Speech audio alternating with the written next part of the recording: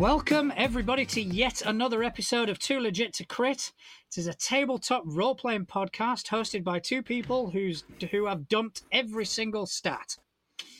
Yeah, that's accurate. I think it sounds about right, doesn't it? Yeah, I would say it's weird that we've survived as long as we have. Without adult supervision. No, we are the adults. That's the fucked up That's part. so fucking scary. Yeah, I don't like it. We're in charge of other human beings as well. I know, that's insane. That is Yeah, that's just madness. Yeah. I thought that was a good idea. So, how are you? I am hot and bothered and tired. In several words. So, what about yourself? So basically, you're going through the menopause. I am indeed. Yeah, I'm going through something similar because we live in the same place. Yes. So we do happen to share weather. Yes, we do. And it's not that sporadic. And it is quite hot, yeah. Yeah, it is rather warm. I do have a few decades training in hot weather, so... So do I, though. But it's undeniably hot. That is for sure. I think the big difference is, right, where we had the training in hot weather, both of us, the houses are built for hot weather. That is very true. Whereas here, the houses are built for cold weather, which means when it gets hot, they've just become a fucking oven. I don't know what it's like in SA, but in Spain, like all the houses, there's no carpets. You know, it's all kind of tiled floors and this and that. Tiled or wood floors, Which is fucking great in summer. It's so good. You just lie down and you're like, ah.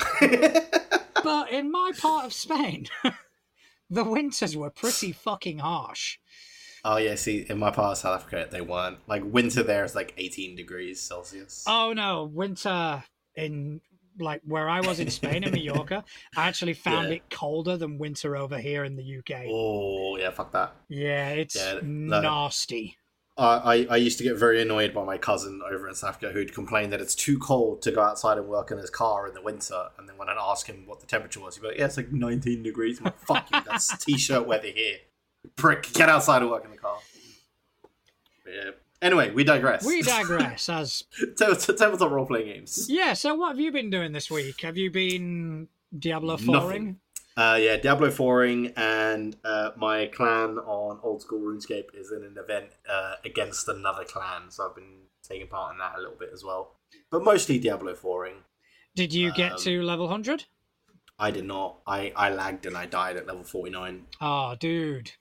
I was very upset. Very, very upset. I mean, the top 1,000 spots are still open. I don't even think we've had 30 like level 100s yet. So like I could still theoretically do it. I can't be bothered anymore. I just can't. Just lost all fucking interest. Yeah, well, the problem I've got, right, is my PC isn't the greatest. So I quite often get like FPS stutter and stuff when I'm playing games like that because they're quite demanding on the graphics card. And playing hardcore, if you get that kind of FPS stutter at the wrong time, you die. There's nothing you can do about it, and that's exactly what happened. So yeah, it wasn't ideal, but you know, is what it is. Well, you tried. I did. You failed, obviously, but I did. You know, I'm sure there's something in there for trying. No. Embarrassment, frustration, depression, some other shins that I can't think of right now. Emotions. Yeah, there were emotions involved. Okay. Aggression. Yeah, just, you know, all the shuns. Mm-hmm. Fair enough. Yeah. Well, what? Yeah, I ran my 2 games last week. I did mention about them making a deal with the devil in Abomination Vaults, didn't I? Yes. Did I mention that?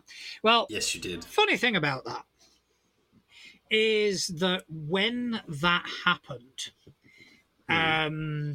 it was an incomplete party because 2 people couldn't make it.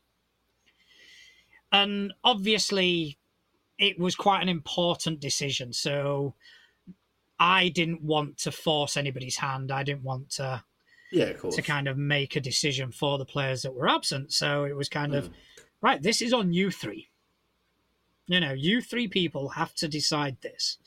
We're talking about a paladin, a champion, and a sorcerer that is linked to the goddess of death.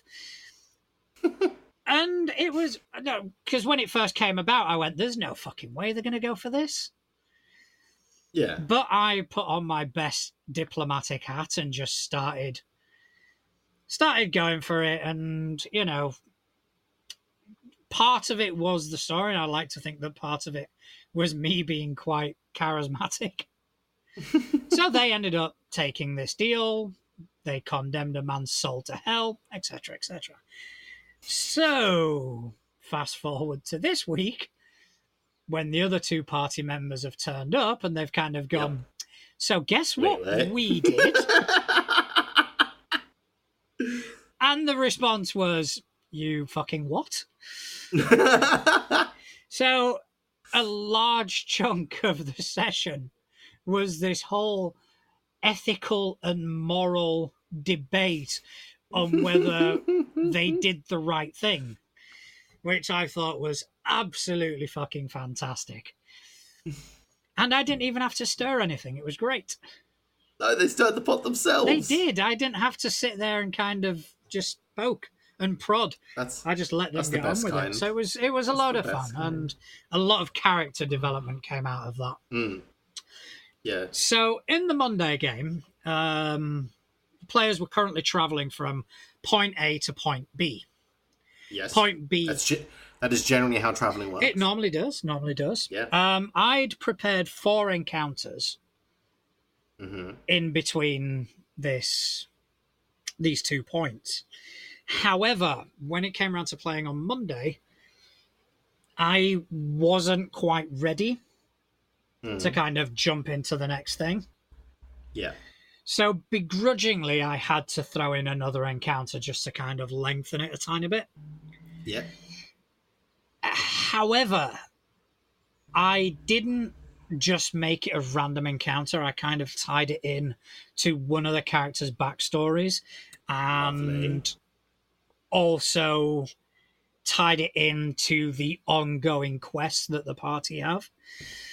And basically I had this ancient magma dragon following them. And he appeared, he got bitch slapped, let's be honest. They used really good tactics, rolls were on their side, so he got absolutely bitch slapped. And when I was about 50 hit points out from dying, I went, you know what? I like this dude.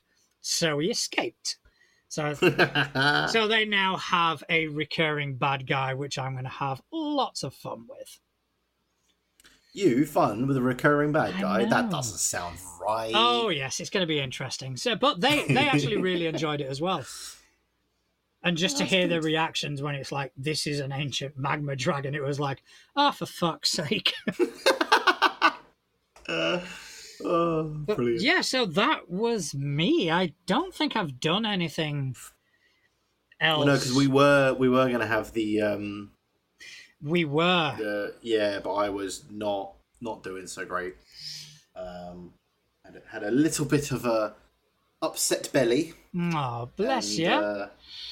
And yeah, just like it just drained me. So like, you know, like when like you're feeling really fine 1 minute and then next minute you just like it just saps everything out of you. Yeah, I know that. It was that. Yeah, it was that. I used to call those hangovers. Yeah, but I don't drink. Yeah, nor do I. But I've got very traumatic memories of when I did. But yeah, so yeah, that was upsetting because I was really looking forward to that.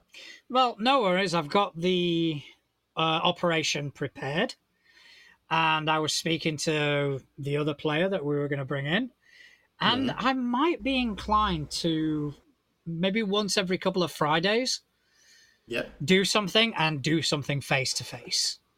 Yeah, that'd be cool. Because I think that was what I was looking forward to the most. is actually coming around here and doing it. Yeah, because I've never run Delta Green in person. Yeah, it'd be fun.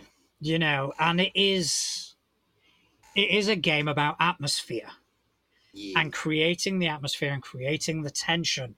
And I think having eyes on the players while I'm doing that will make life a bit easier. Yeah, it will definitely see what lands, what doesn't land, and I'll be able to kind of focus in on creating that atmosphere. So yeah, if you're up for it, yeah, man, definitely, I'm absolutely up for it. I love that system. I think it's so fun, because like it's fun in its simplicity, if that makes sense. Because it's not one of those like, oh, here's a 5 million page rule book. It's like, here's the rules. You can learn them in like 20 minutes. For the most part. And that's enough to sit down and just fucking have fun. The complexity of this system is on the side of the GM. Yeah. Because you've got the need to know, which is enough for a player to start playing. Yeah. It's even enough for like last time. For a fledgling handler to be able to know the basics and run from there. But once you get the agent's handbook and start looking into that, is that when it gets mental? I wouldn't say mental, but they do account for everything. Oh, interesting. And there are rules for everything. There are rules for how to spend money and how the economy works. Yeah. Where there is no monetary item, if that makes sense. That you don't have a value on you. It's not like in other systems where you collect gold. In this, you don't. It's like, I have 27 gold. No, you don't. So in the system, if it's something inconsequential, you just do it. You just get it.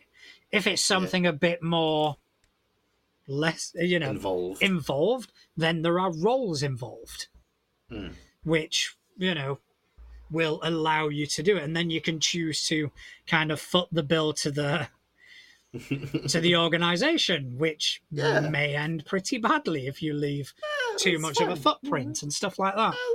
It's fine. It's fine. So yeah, it is a really, really cool system, and just put it on the company credit card. Exactly. Yeah. I'm sure they won't mind. It's fine. So yeah, if you are interested, yeah, man, absolutely. Once every couple of Fridays, so it won't be this Friday coming, it'll be the Friday after. We'll set something up. I'll see about maybe getting another couple of people involved. Yeah, man. And yeah, once every couple of weeks we can rock out in Delta Green. Yeah, no, awesome. Sounds good.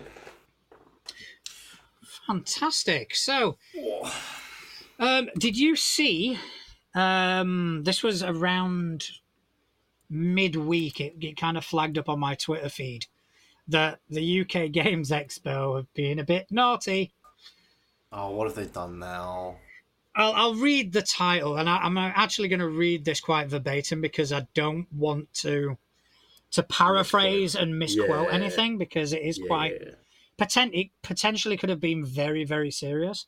But, the headline is UK Games Expo issue apology after blocking LGBTQ content. Oh, no. And an RPG designer, W.H. Arthur, shared that his proposed live session runs of Avery Alder's Dream Askew and J-Dragon's Sleepaway at this year's UK Games Expo were promptly rejected, specifically citing queerness and themes of sexual orientation as the reason.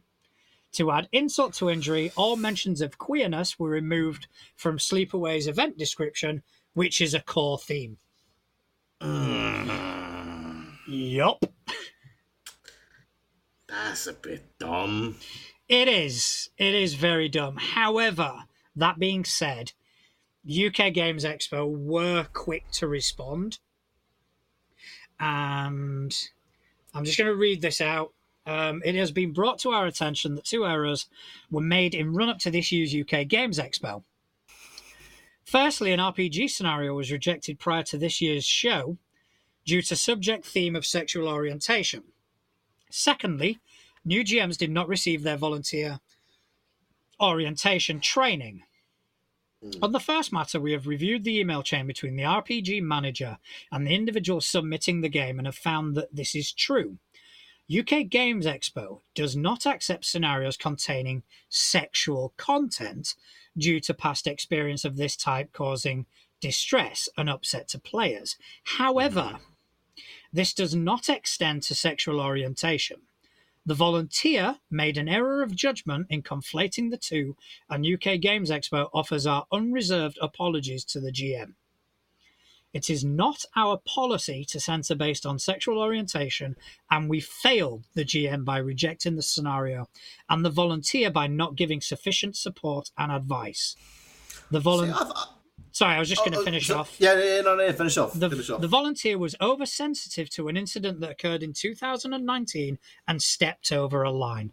There is more, but it kind of goes on to the GMs not receiving volunteer stuff. But that, you know, the crux of the matter is they have apologized. And I think as well, like, I think the apology is valid, right? Because obviously they've got the rules in place because of a past thing that happened. And it looks like there was maybe a bit of a misunderstanding or an overlap in what that person in the email chain read that as and what it was. But the fact that they've immediately just put their hands up and said, "Yep, we fucked up." We've gone through it all, and they've not tried to like pass the buck at all, because they've not even said like, "Oh, it was entirely the volunteer's fault." They've said on both sides of that conversation it was our fault because we didn't train that volunteer properly, and we didn't educate them properly, and we didn't look at this properly. And I think that that's the best way to handle it, because rather than trying to, pass a buck or anything like that, they've just put their hands up, said, "We fucked up on all accounts here. We're really sorry." Yeah, credit where credit is due. Yeah. They have responded promptly. They have responded timely as well. And like you said, they've not kind of excused it. They've just kind of gone, "It was wrong. We were in the wrong. We should have supported our staff. We didn't. Our fault. Very, very, very fucking sorry. And it won't happen again." And regarding, I vaguely remember the incident that's been referenced. And it was fucking horrifying. Yeah. I can't remember the details, but I remember reading about it, and it was something along the lines of a GM, and I can't remember the system or anything like that. Yeah. Made the game not only overtly sexual, but dabbled in themes that a lot of fucking people would have issues with. Yeah. And then didn't back down when criticized. Yeah, so I mean, obviously, I mean, you can see where they're coming from with having like a blanket rule of no sexual content. And like they kind of said in that apology, it in no way extends to sexual orientation, and this particular volunteer, conflated the two together, and that's our fault for not training them properly, or their fault. Not our fault. We had nothing to do with it. Just to clarify. Yes, that is an important clarification. Just going to clarify that we had nothing to do with it. But the blanket of just putting their hands up, saying, not. I just think they've handled that really well. Because, I mean, should it have happened? No. Did it happen? Yes. But they've dealt with it, and they've handled it perfectly. Yeah, and the evidence kind of speaks for itself. Now, I'm only going from my point of view and my sort of Twitter feed and all this, but it hasn't been kind of hammered. It hasn't been... that it isn't a conversation that's still going on. Yeah. And I think that is quite a valuable lesson to learn for a lot of other companies. That absolutely, yeah. Errors of judgment happen, and at some point your company is going to be scrutinized. Yes. It's how you respond to that scrutiny that will determine the endurance of the scrutiny itself. Yeah. And I think... absolutely, yeah. Yeah, and the fact that they've come out and they've said this, and it's kind of, from what I can tell, that it may be going on in regions that I'm not privy to, but at least from what I can see, there's been no more discussion about it. Yeah. And I think that is generally a good sign because if something does turn into a big scandal like the one that we had recently, which we don't need to mention because it's it's been in the news space of the hobby for quite some time now. That was such a big event that it rippled through every single community. Right? There's not a single community, whether they're involved in D&D or a different game or anything like that didn't hear about that. Right. So if it's not continuing to ripple out, then chances are the community as a whole have looked at it and gone, all right, yeah, fair enough. To a certain degree. Of course, yeah. It's the whole, if someone holds a knife to your throat and puts it away, how quickly do you forget that? And essentially, that's kind of what happened. And I think the most damaging thing for Wizards was their response. Exactly. Yeah. Because at the end of the day, right, even these big companies, they're still humans, right? People are going to make mistakes. And like, I think the way you said it a minute ago perfectly sums it up. It's how you respond to that mistake. And they didn't respond well when they made their fuck up. I'll be the first to admit that. Their initial response was not good. It was insulting. Exactly. Right? Which is why that dragged on for, well, it's still ongoing, really, to a degree. Some people have moved past it and just cracked on. Others have not. And some people probably never will because of the way that they handled it. Whereas, like this one, because there's no long, it's kind of, not faded away, because I'm not going to say that, right? Because it hasn't. It's still being reported on. But the community as a whole isn't like calling for blood because of this mistake. It's because of the way they handle. Yeah, definitely. Like I say, credit where credit is due. In a perfect world, this error wouldn't have happened.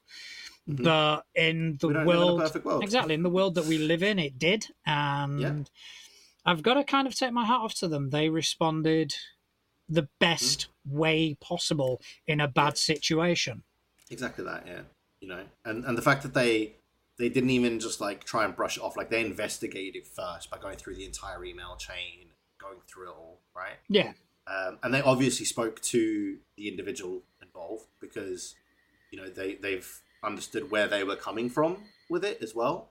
So they've gone through the email chain, they've spoken to the parties involved, and they've seen where the mistake has happened, and they've immediately kind of gone, right, yeah, we fucked up. That's on us.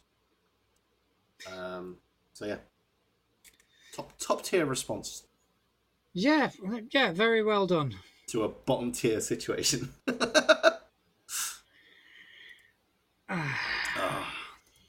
Speaking of D&D, seeing as you mentioned Wizards in all their glory,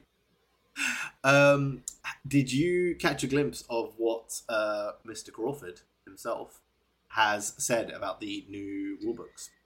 I did, but admittedly, I didn't quite have time to delve too deeply into it. Is it because you saw D&D 5 and went, nope?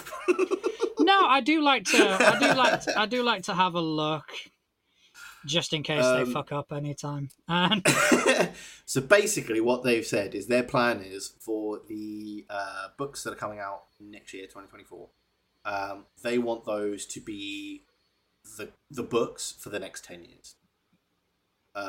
So it looks like the core rules of D&D will not be changing for the next 10 and a bit years once that comes out.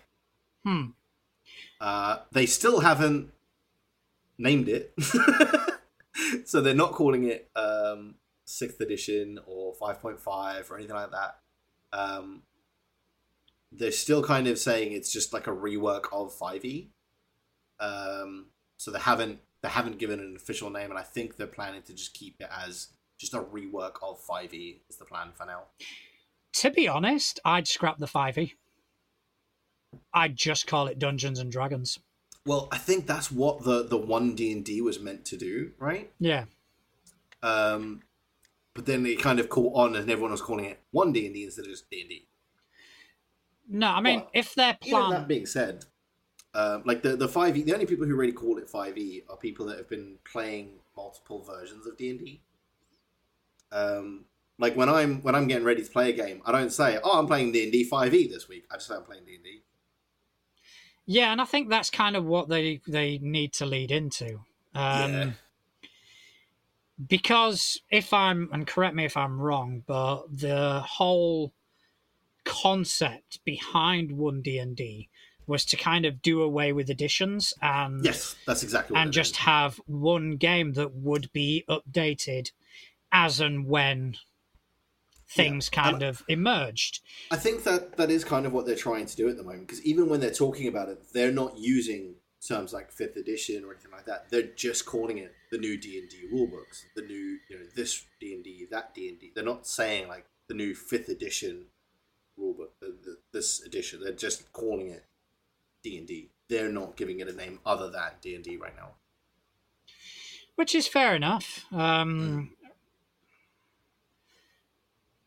I don't know how sustainable it is in long term. And I'm not talking about the decade. I think, Pathfinder's been around for a decade before they released a new edition. Yeah. 5e must be getting up there. I don't even know when 5e first came out. I think it was like 2014, I think it was. So it's been about a decade that's been out when the books come out in 2024. Yeah, so I don't know. I mean, if the whole concept is to do away with editions and just have D&D and progress it, I think at some point the editions do need to change. Maybe it's not in 10 years' time, maybe it's in 20 years' time. But I think with the evolving market and the evolving interest that people show towards the hobby, I think at some point let's just clear the slate and start again becomes necessary. Well, I mean, isn't that kind of what they're doing with these rulebooks? Because they are tweaking a lot of the core rules and the core classes, and they're changing the way it all works. So they essentially are reworking the entire system without changing editions, in air quotes, right? So I mean, that is kind of what they're doing with this, and I think that is their plan going forward. Is that they're never going to say like, "Oh, this is the new edition." They're just going to say these are the updated rules. Yeah, I mean, hopefully that kind of works out, and only time will tell. Yeah, exactly. Only time will tell. We'll have to see when these new rule books are released and how they land, really. Which we're looking like mid-2024 is what they're saying for the new books. Fair enough. So you've still got almost a year's worth of 5e play tests and whatnot. 5e. And 5e, yes. But yeah, although there's a part of me that thinks that maybe people are just reading into the statement wrong. Right. Because basically, that like people are saying that that he said that he wants these books to last for the next 10 years, right?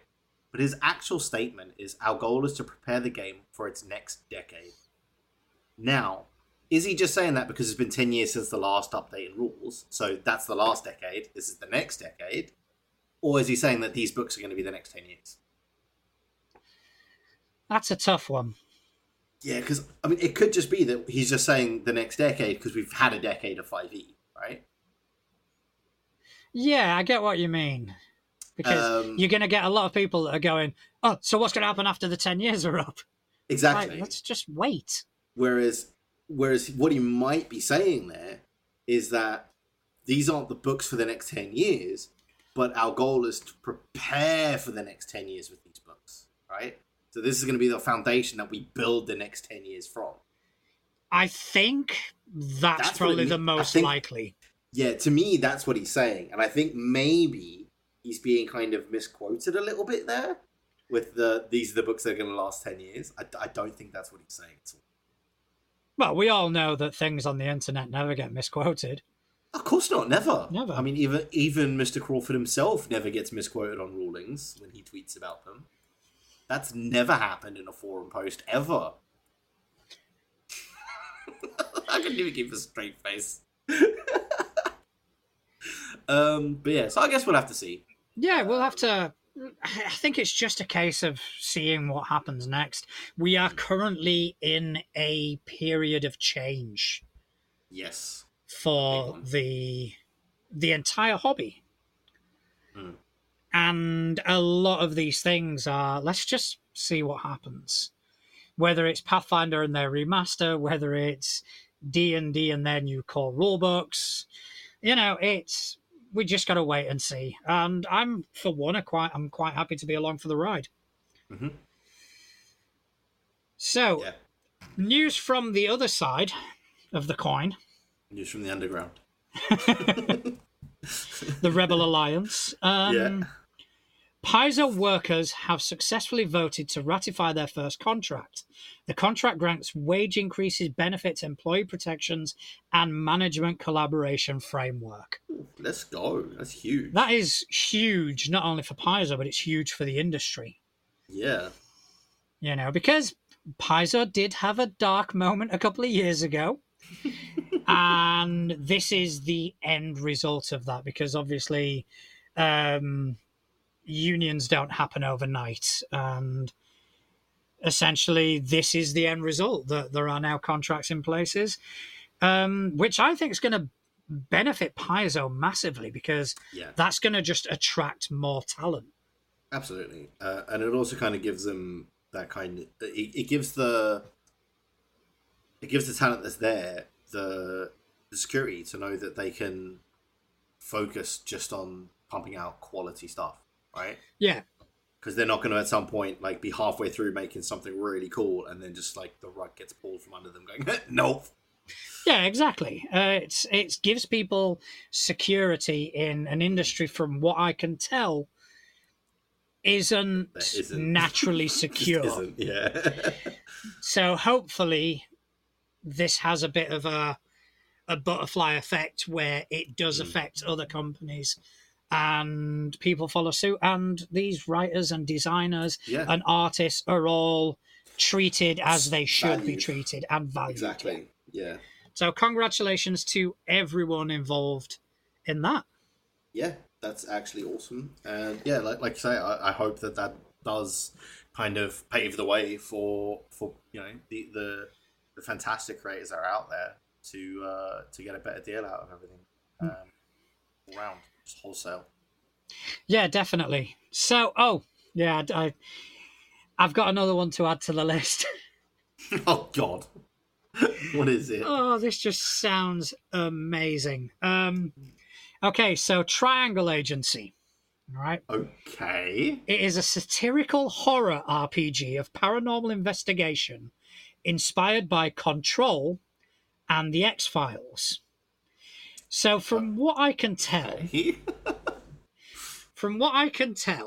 it is essentially you are part of an agency, a corporation, and you have to fight horror elements, but you also have to take care of the bureaucracy side of things. So it's like you get the whole action movie bit, but then afterwards you got to do all the fucking paperwork. Shit like that, yeah. I love that. I mean, just reading the blurb, it says everything about this game advertises a witty satire against late-stage capitalism and the role of corporate bureaucracy in our lives, but it's run through with a biting edge that seems adept at balancing humour with moments of real horror, often perpetrated by the very systems and people who purport to protect their workers. That sounds phenomenal. Yeah. That sounds really fun. I'm down. Let's put it on the list. All right, so the Kickstarter runs through July the 6th, and on payday, I am kickstarting this motherfucker. Fantastic. Well, speaking of new things. Okay. Elden Ring, the video game of the Dark Souls franchise. I've heard of it. I've not indulged. I am not either. I've never played any of the Dark Souls franchise. However, this being a tabletop role-playing game podcast, makes no sense to talk about a video game unless it's Diablo 4, because I play that a lot.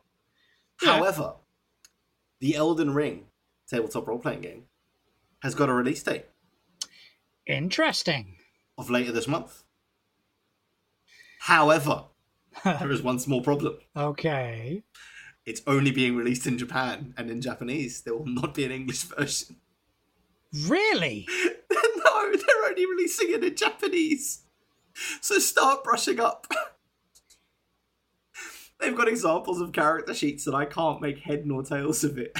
So they're not aiming for a worldwide release at all? No, only in Japan, and you can only pre-order it on Amazon in Japan. That's madness. It's going to be releasing on the 20th, so in like just over a week's time, and you can only pre-order through Amazon Japan. They've not ruled it out, but they've just not confirmed an English release. We need to get our hands on a copy of that. Well, you can order it and they'll ship it outside of Japan. Because that's going to be a collector's item. Yeah, you can order it and they'll ship it out to anywhere. But yeah, they just don't have an English copy. So I might have a little cheeky look at the pre-order, see how much it is. Actually, I'll do that now while I've got it loaded up. The shipping is going to fuck you. Well, maybe not.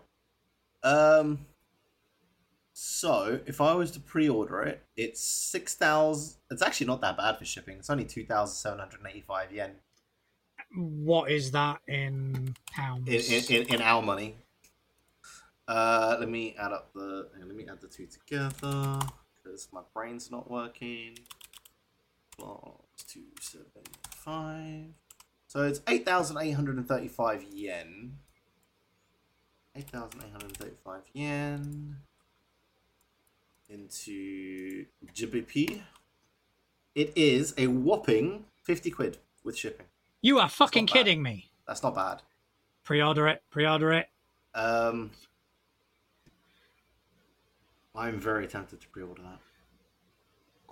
I think it's a good shelf filler, and I think it might become a collector's item.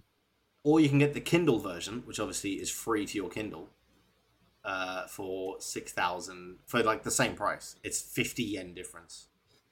You just don't have to pay for shipping, obviously. Well, you may as well get the hard copy, especially if you're looking. Yeah. If you're wanting it as a collector's item, it has to be hard. It's 624 pages. Holy shit! Yep. I'm guessing there's an adventure path in there as well.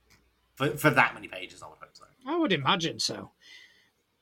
Because I know these games are quite notorious for their difficulty. Yeah. Actually, I can tell you exactly what the split on the pages is. Oh, cool. It's 192 pages for the core rulebook. 96 pages of skills and like sheets and stuff.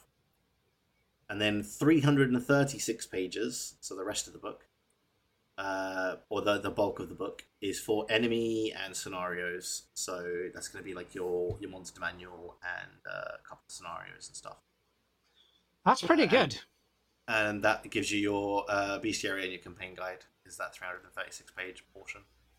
But that's actually really cool, though. And I think that's actually a really cool way to like publish something like this, is just one massive book, and that's your core rulebook and your bestiary, rather than buying like, oh, here's 5 different books to play this one. Yeah. I quite like that. And it's decently priced, so 50 quid. That ain't 50 quid, you can't go wrong. Yeah, I think I might have to buy a copy of that. Yeah, tempted. Very tempted. And then I'll learn Japanese and run it. Oh yeah, definitely. That is what you have to do now. But yeah, so that's my little tidbit of fun information for you. Well, I actually saw something which caught my interest initially because of the concept of the game. But then it I went down this rabbit hole, and it just... Yeah, all right, I'm going to just start. So I saw something. A game called Ether Nexus, right? Right. Which is a high fantasy mecha tabletop role-playing game. is now on Kickstarter. Okay. So essentially, it is sword and sorcery, but you are piloting mechs. Okay. Which I went, okay, I like that concept. That is really interesting. Mm-hmm. And I started reading into it. It does look okay. But then I got to the part where it says it is powered by the Mecha Hack rule set. So I went, okay. So I'm going to check what that is. Yeah. So I went and I checked out Mecha Hack, and I seem to have lost it, but bear with me a second.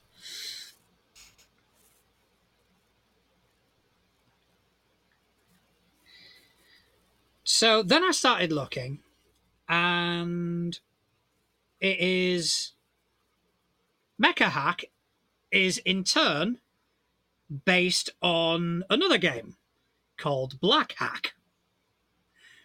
So obviously, I went further down the rabbit hole. Oh, God.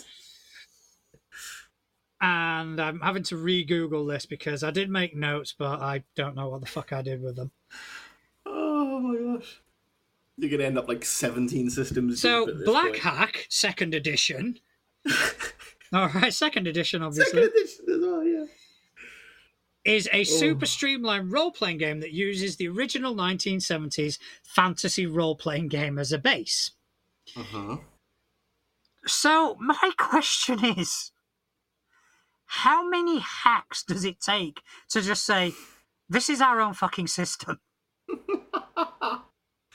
I guess it's copyright covering, isn't it?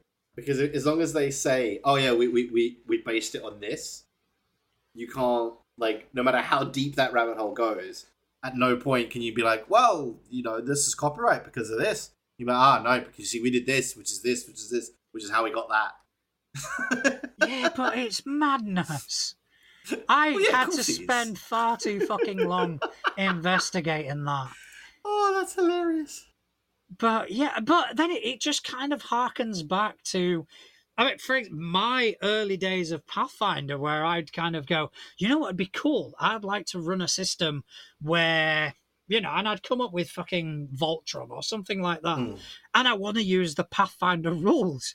And a friend of ours who is a more seasoned role player in general just kind of went, dude, there are fucking systems for that. Yep. And it also harkens back to the amount of people that bend and stretch 5e to ridiculous extents to get to it's like another product. Like, okay, so I want to make Cthulhian horror out of 5e. There's a fucking system for that. There's a system for that, yeah. Well, it's actually like, called Call of Cthulhu. It's like when I was remember when I spoke to you the other week about like I wanted to find a Western like type system, right? And then literally everything I was finding was like, oh, here's how to make this game a Western game, or here's how to turn your 5e game Western, or this is how to turn your Pathfinder game Western. And after like going through like 17 different fucking, this is how you turn this system Western, I found like a system was like, this is just a Western system. So, because I knew it existed. Like, there's no way that I was the first person to go, it'd be really cool if there was a Western system. Like, just to play, like, the Wild West. There's no way I'm the first person to think of it, so there's got to be a system out there for it.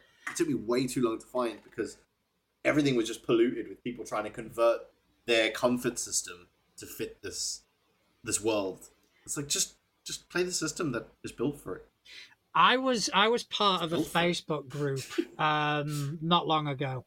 Yeah. And it was called something along the lines of, I'm begging you to play another system. And it was dedicated to these people who just stretch and abuse 5e and fit it into every fucking hole that they can imagine. And the reason I left it is because it became very anti-5e. It became very, and I just couldn't be arsed dealing with that sort of immaturity. But there was one thing that cropped up that I found fucking hilarious, and I wish I could find it today. And I've looked and I can't.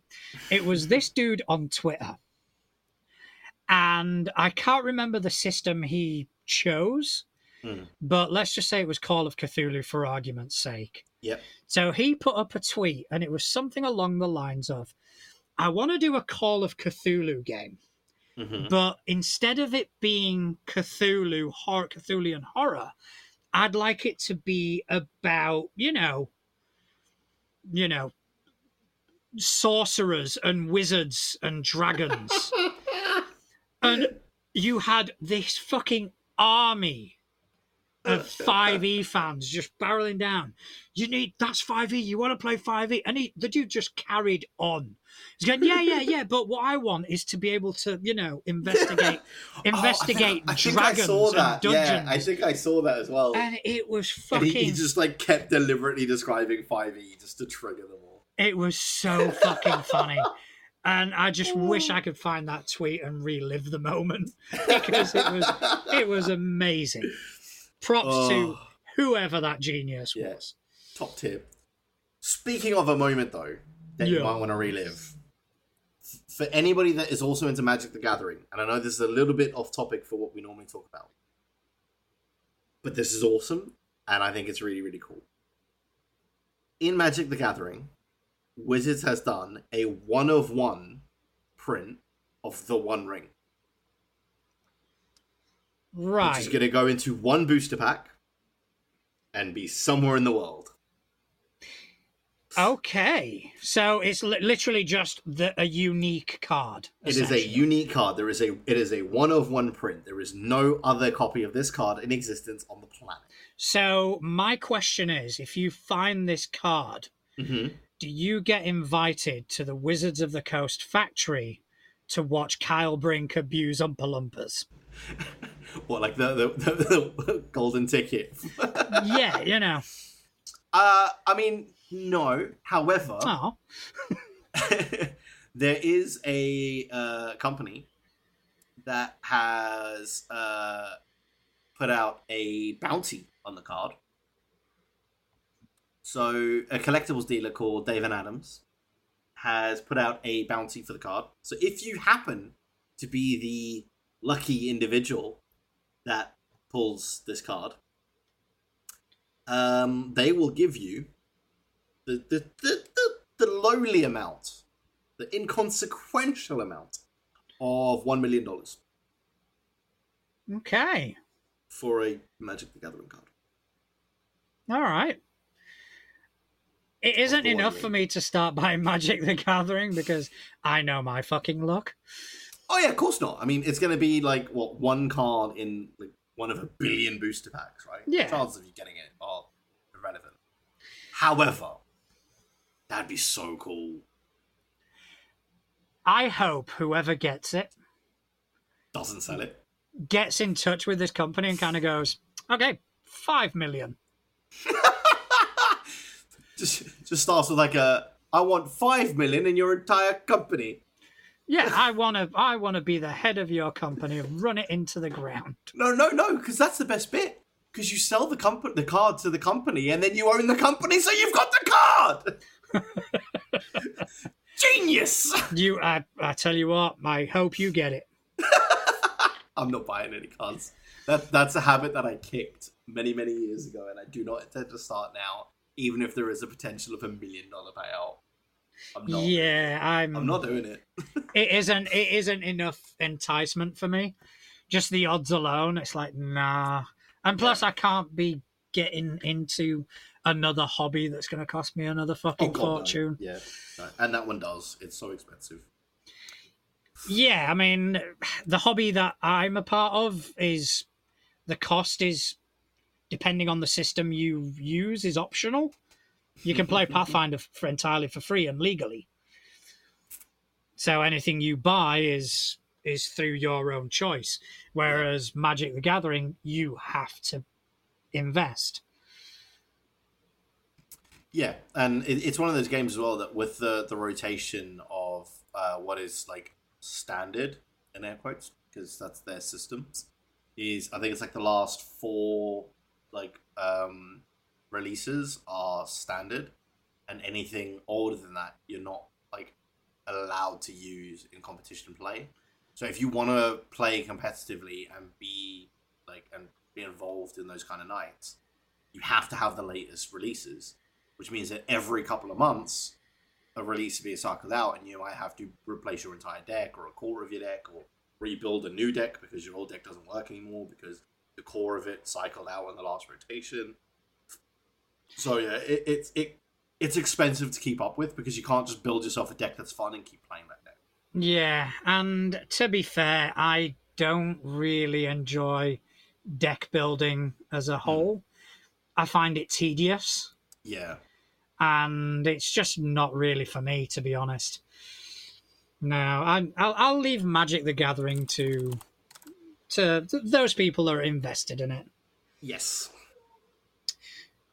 But another bit of interesting news that I found, right? Mm-hmm. The one-page RPG collection is the most tabletop games per square centimetre, squeezes 10 games onto a single sheet of A4. Huh? Yup. A new collection of tabletop RPGs hopes to set a world record for the most playable games squeezed onto a single sheet of paper. The fittingly titled The Most Tabletop Games Per Square Centimetre features 10 games created by designer Andrew J. Young, ranging from Lord of the Rings-inspired sci-fi pastiche called Who Gave the Halflings a Ray Gun? to other whimsical titles such as Fur and Loafing in Las Vegas. I love that. That's pretty good. There are 100 zombies and how to escape from hell with only your smartphone. So apparently all 10 of the games, which play with between 3 and 6 people in around half an hour, fit onto a single page measuring 8.5 by 11 inches, around the same size as a standard sheet of A4. Jesus. Even more impressively, a number of the games also somehow find space for artwork alongside their space-efficient rules. Oh my god. They've actually posted an image of Who Gave the Halflings a Ray Gun. Yeah. Okay, so the gathering must journey to Pyre Peak to destroy the evil Emerald Eye. But someone gave the halflings a ray gun before they left Riverwood. You are all halflings, and one of you has the ray gun at all times. The ray gun can only be used once per scene, but it guarantees success. Without the ray gun, halflings play high or low against a face-down deck. If you win, your action succeeds. If not, it fails. Each scene requires 4 successes to pass, but every 3 failures, the Gathering of 9 loses 1 non-halfling member. Oh. Travel with the Gathering on the quest, play out these scenes. And it's got Demon in the Dark Dungeons, Meet It, and all the names of the scenes. I think that's quite funny, to be honest. Yeah. It's also, I quite like the mechanic of just doing higher and lower with the deck of cards. Yeah. That'd be quite interesting to see if there's a full system based around that, because I feel like that's the system I could actually do well in, because there's no dice. Yeah, but I don't trust you with cards. No, cards work, right? Because there's a tabletop war game called Malifaux. I don't know if you've ever seen that. No. But it's a card based system, so instead of rolling dice, you play cards and stuff like that. And I was really good at that because it was cards. The only thing I didn't like about it is the cards were really slidey cards. So I couldn't do any of the card stuff that I do. The cards just went everywhere. But it was really fun. It was a really cool system, and I really liked it because it was card-based. And the models were really cool as well. But yeah, no, cards I'm fine with. It's just dice, man. Dice hate me. All right, well, maybe if dice hate you, this next thing that is just a picture that someone posted on Twitter, and I don't know how legit it is, but if it is, it's fucking horrifying. Okay, so someone posted a picture of something that's going to be coming soon on Kickstarter, and it's called Character Level Services. So how it works... Roll up your first... actually, no. I'm going to do this I'm going to advertise the shit out of this. All right. Right. How it works. Roll up your first level character, create their unique backstory, and submit your character to us. Our team of experienced and dedicated players will play your character at our proprietary D&D table with a professional dungeon master. We return your character to you at the selected level with detailed notes, captivating stories, a collection of magical items, and earned downtime. Just imagine the reaction of your friends when you unveil your fully developed character. Oh, it's fucking stupid and I love it. Brilliant. So, yeah, I genuinely don't know how much of this is a joke or how much of it is predatory economy. Yes. I believe is the answer to that question. Can you imagine the goal to kind of go, you know, you give me money and I'll level up your character? I mean, you say that. That's literally a thing that happens in every online MMORPG, right? Power leveling is a service in every single online MMORPG. That's wow. That's just because there are so for example, right? Let's say like someone like me who gets a lot of downtime to play video games half the time, and then no downtime the rest of the time, right? But then I might have a friend who has no responsibilities, hasn't got kids, hasn't got, works a, part-time job or whatever. So they play shit tons. So I'm earning good money, but I don't have time to play. So I pay somebody else to play for me so I can keep up with my friend. Now, I don't do that, but there are people that do. There's an entire service like around that in online MMORPGs where you can pay people to level for you. Or even like just boring skills that you don't want to do. You can pay them to level for you. Yeah, that's... And yeah, I suppose it's supply and demand, isn't it? Exactly. It's the same as what we were saying about the, the professional GMing. Yeah. Right? It goes back to that conversation of, if people are willing to pay for it, why not make money doing it? Yeah, we should start something like that. Yeah, I'm not creative enough. No, but we could, like... do you want your character to die an epic death? Oh, yeah. Roll up your level 17 character and send them to us. And watch me murder it. We will play at our proprietary table, and we will kill the ever-living fuck out of it. Yes. I think we should do that. That should be a service that we offer. Yeah, we could do that. Yeah, so, I think... Yeah, there you go, folks. If you've got any characters that you want to have killed in horrific ways, send them to us. Send us the character sheet, and preferably the system that it's built in, because obviously it could be a system that we haven't discussed yet. And we will, if it's a system we don't know, we'll learn the system. Yeah. Just to kill the character spectacularly. And for a premium, we will live stream the event. Yeah. Where you will watch us do the most unbelievably stupid shit with your character that will result in their death. Like teleporting it into a different realm with different rule sets so none of its abilities work. Oh, yeah. Like, we'll figure something out. So, yeah, here's my Pathfinder 2e character that I've built. Could you kill it? Oh, it's now in the 5e universe somehow. Wait, no. Rollmaster. There you go. Rollmaster. Roll to parry. What the fuck is parry? You are dead. You're dead. I love it. Yeah, I think we should definitely do that. Okay, folks. Yeah, this is a service that we will provide. We're now going to offer it. What we're charging? Yeah, sure. Yeah, fuck it. Give us a $5. Each. And obviously each, I'm just checking. And then we will kill your character. Yep. And it will be epic. It will be a story to be told for generations to come. Because I'll roll in that one.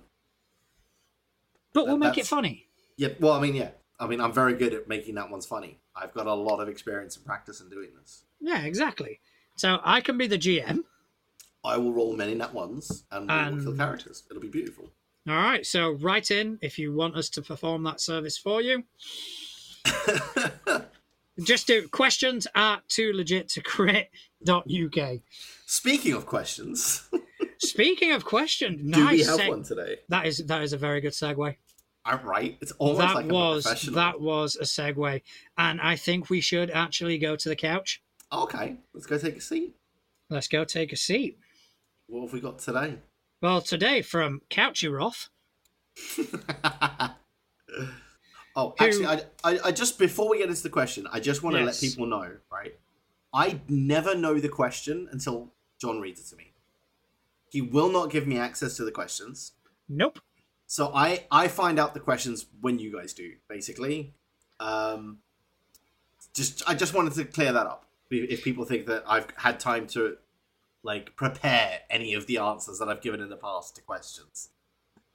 No, that is 100% true. I do not tell Justin the questions.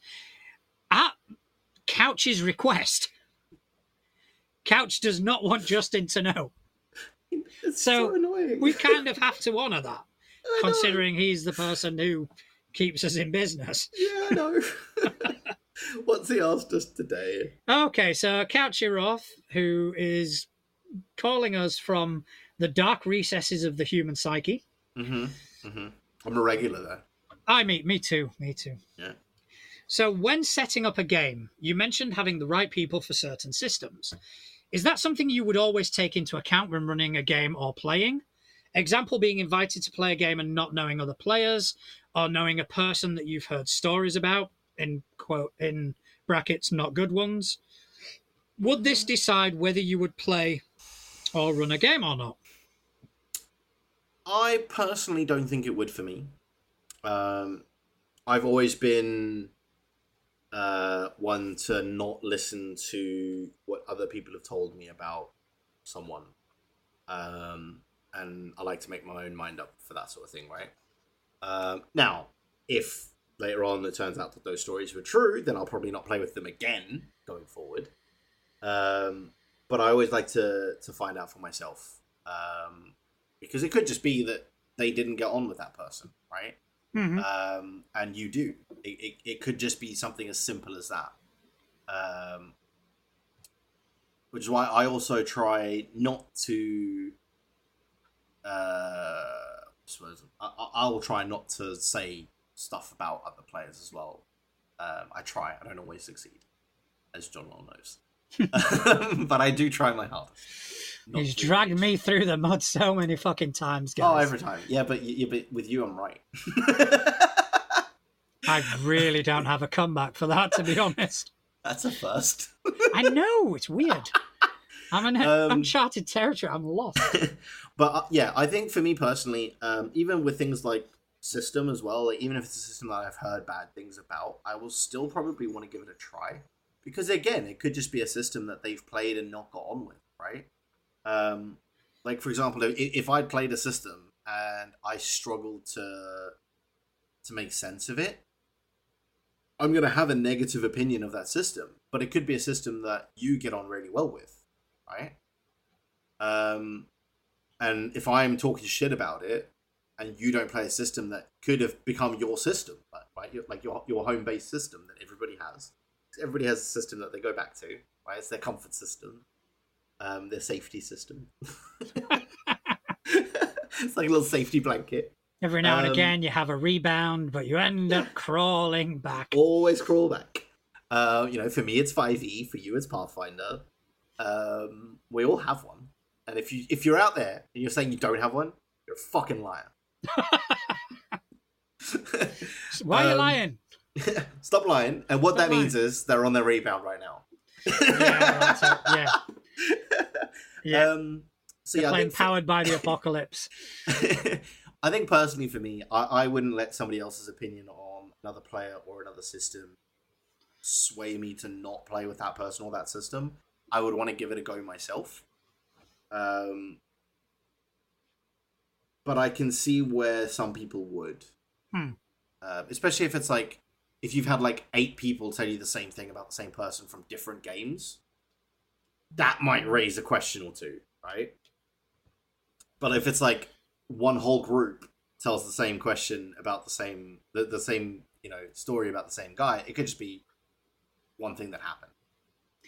Yeah. I mean, in my position as VA, I don't really have the liberty to kind of say, "Oh, I'm not playing with this person," because part of Pathfinder Society is that the games have to be open for all. Yeah.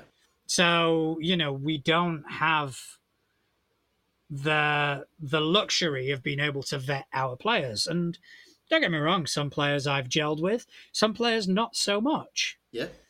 In terms of hearing things from other people regarding a person, I'm very much like you.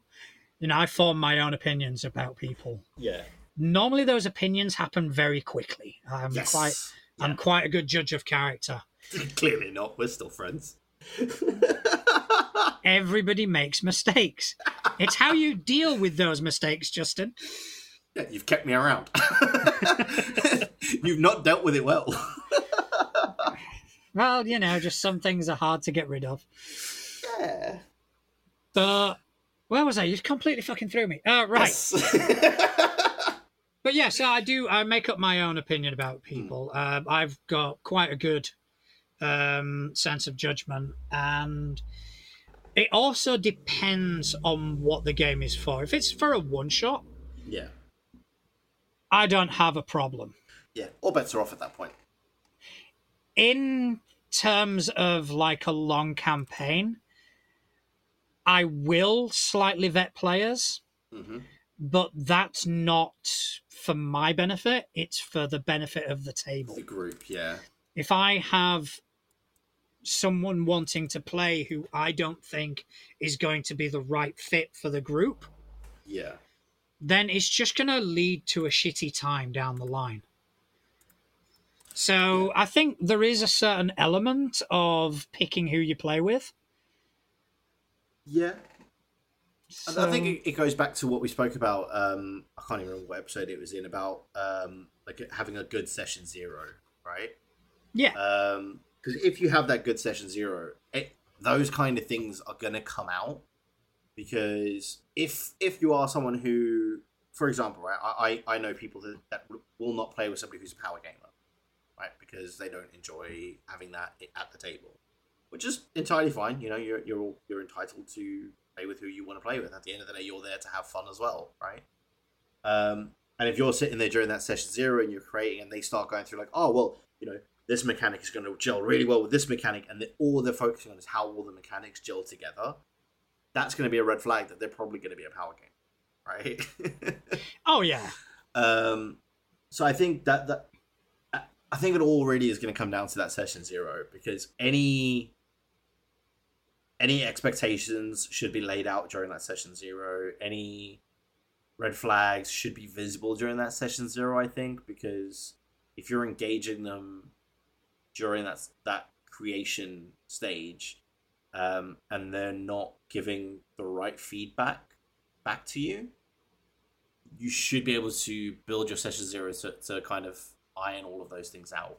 Now, don't get me wrong, some things, as we've already established today, some things are going to slip through the cracks, right? And then it's just how you deal with it from there. But I think for the most part, anything like that, you're going to be able to iron out during session 0. Yeah, and it doesn't always have to be necessarily a negative thing. Because like we've mentioned on multiple occasions, I love running Delta Green. Yes. I find that Delta Green is a difficult system for some people. Yeah, I can see that. Because it does touch upon a lot of very dark, very difficult themes. And I know I've got certain friends that would struggle with that. So I would be a bit more reluctant to offer them Delta Green. Yeah. And I would warn them exhaustively as to what they're getting into. But also I would set up some form of X card system or something, some safety system in order for that. But yeah, I wouldn't, like certain people, I wouldn't pick Delta Green as my go-to. Yeah, and I think as well that's probably where more often than not you're going to make that decision, right? Is if you're running a game, who do you invite to that game? Because if somebody invites me to a game, I'm going to give it a go because I like to experience that sort of thing, right? But I'm also going to look at it and go, well, they've looked at the system, obviously, right? Because they're looking to run it. So they've at least read a little bit, or they've seen something, or they've heard something. And they've probably looked at their friend group and gone, I reckon Justin will enjoy this. Yeah. So to a degree, that once you get that invite, they've already kind of weighed up the system against your likes and dislikes, right? Yeah. Because I know that I'm probably not going to get invited to a game where the whole point of the game is for all the characters to be vegan. Because I have made my stance on that whole thing very, very clear to all my friends. So I'm not going to get invited to that kind of game. Because they know I'm not going to enjoy it. So that was a weird sort of example. Well, no, I had a conversation about vegans earlier today. That's why it was in my head. It's just it just kind of really struck me as just that's what that's his example. That's his go-to no system. Yes, anything about vegans. Fucking hell. Look, I'm South African. We like our meat, all right? But it's like hobbits and second breakfast. Oh, now the vegans are going to be pissed at us. They're pissed at me anyway, so it's fine. Yeah, can I just say that Justin's thoughts do not reflect my own? Yeah, no, absolutely. And don't get me wrong, I've got nothing against vegans. I'm just going to say that now as well. I've got nothing against them. It's just not a lifestyle for me. Fair enough. Let's leave it at that. We're going to leave it at that. But what I was saying is, they've looked at the system, they've weighed up what I like, what I don't like, what I'll enjoy, what I won't enjoy, before they've said, let me invite Justin, right? And I would do the same, right? If I'm looking at a new system, I'm going to weigh up the options and go, well, of everybody I know that plays tabletop role-playing games, who's going to enjoy this game the most? And I'll invite those people first, and I'll work my way down the list. So if you get invited in the first tier, I think you're really going to enjoy it. You get invited later on, I think you might enjoy it. And if you don't get invited, I've looked at it and gone, yeah, they're going to hate the system. Yeah, but to be honest, sometimes I could be wrong. Yeah, sometimes you can be surprised. Yeah, you could be wrong. And, that's one of those things that you're going to have to make that judgment call. Or it could be that you're running it one day and they're there, or they see the book on your shelf and they're like, oh, what's that? And they're like, oh yeah, let's give that a try. And then they fall in love with the system. It can, it could happen. You could completely misread them. But yeah. Yeah, I mean, that actually happened to me not long ago. A very good friend of mine. I'm not going to go into reasons, but I know that Delta Green, I made the assumption that Delta Green wouldn't appeal to them. Yeah. And we were speaking, and they're very interested in starting out tabletop role playing. They've never done it before. So we were talking about different systems, and I went, okay, the systems I normally run, you've either got high fantasy, think Lord of the Rings with superpowers, essentially. Yeah. Then there's also... It's actually one of the best descriptions I've ever heard of high fantasy as well, by the way. That's Pathfinder, Lord of the Rings with superpowers. Yeah. And so I mentioned a couple of systems. I think I also threw in a bit of Numenera, which I'm still quite new to. Anything in the Cypher system, I'm still getting my feet wet. Yeah.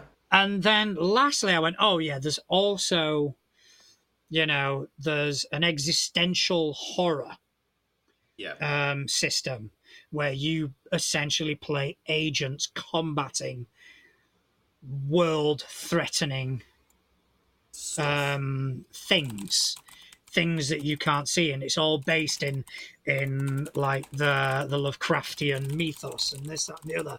And they went, "Oh, that sounds interesting." I went, "Okay, right.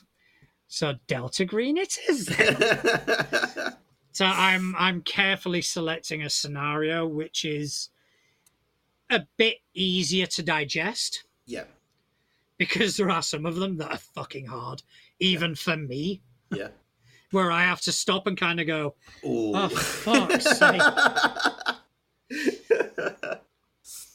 Yeah, I think, so hopefully that answers that question. I think we did. Obviously, we can't get feedback from Couch until next week or until you see him. I mean, I can just shout out the window. Yeah, shout out the window. So, Oi, prick! Oi, prick! Listen tomorrow. We answered your question. We do need to get him on the show. I have discussed with him. He is keen to do so. Would just need to do scheduling. He did tell me days that he's available, but that was like a week and a bit ago, and I've slept since then. So I think we would probably have to record a different day. On a different day. Yes. So absolutely. Maybe the news stories that we have sound a bit outdated when we release them. But I think it's definitely going to be interesting having Couch on the show. Yes. So he can ask us a question in person. Yeah. And then even you won't know the question. Even I won't know the question unless he sneakily tells me before. Still emails it in anyway. Just to piss you off. Well, when we discussed him coming on the show, because he does live literally, and like when I say literally here, I mean it, the actual word literally. I can see his house from my window right now, across the road from me. We discussed him actually just coming here and recording it here. So in person for me, not just on the show in person. Yeah, I mean, I'd be tempted to get in on that. The only thing is, logistically, it's a ball ache. Yeah, well, for you, yeah. For us, it's dead simple. Yeah, for you guys, it's pretty straightforward. I'm assuming you've got a couple of mics. I have many. I have 3 PCs. Of course, I have more than one microphone. I mean, I could always record on my iPad. You could. Just don't know what the sound quality. Anyway, this is stuff to be discussed. Yeah, we'll figure it air. out. We'll figure it out. But I do believe that is time for us. It is indeed. Thanks again, Couch, for sending in another great question. Yep. We always look forward to hearing from you. We do. Thanks to you, Justin, for spending some time with me today. That's all right. Thanks to you for chatting bollocks with me all afternoon. It's always a pleasure, my friend. So, do you want to tell people where they can find you on interwebs? Of course. You can find me online pretty much everywhere now at Justin Accurate TV. Wonderful. And you can find me on pretty much most of the social media sites at Natural Juan. Mm-hmm. And we also have a Facebook group. We do. Facebook page. Yeah. Follow us, send us questions, interact with us. We are kind of growing a bit of a community, and it is fantastic. I'm really enjoying it. It's still very surreal to me. It is. It's weird that people actually listen to us. Listen to us. Yeah. This past week, the listens have kind of dropped a tiny bit, and I just kind of went, yeah, that seems about right. And then all of a sudden, yesterday, they fucking shot up again. It's like, okay, so this is still happening then, is it? People are on holiday. Yeah, exactly. People must be on holiday. So, yeah. And speaking of those wonderful people that take time out of their busy days to listen to us, thank you ever so much. If you're listening to us on Spotify or Apple Podcasts, then give us a review, give us a rating, and help us grow, help us reach more people. Mm-hmm. And other than that, I just want to wish everyone a wonderful evening. Yes, and enjoy what is left of the rest of your week, folks, whenever you are listening to this. Hope you have a great week, everybody, and we will see you all next time. See you next time, folks.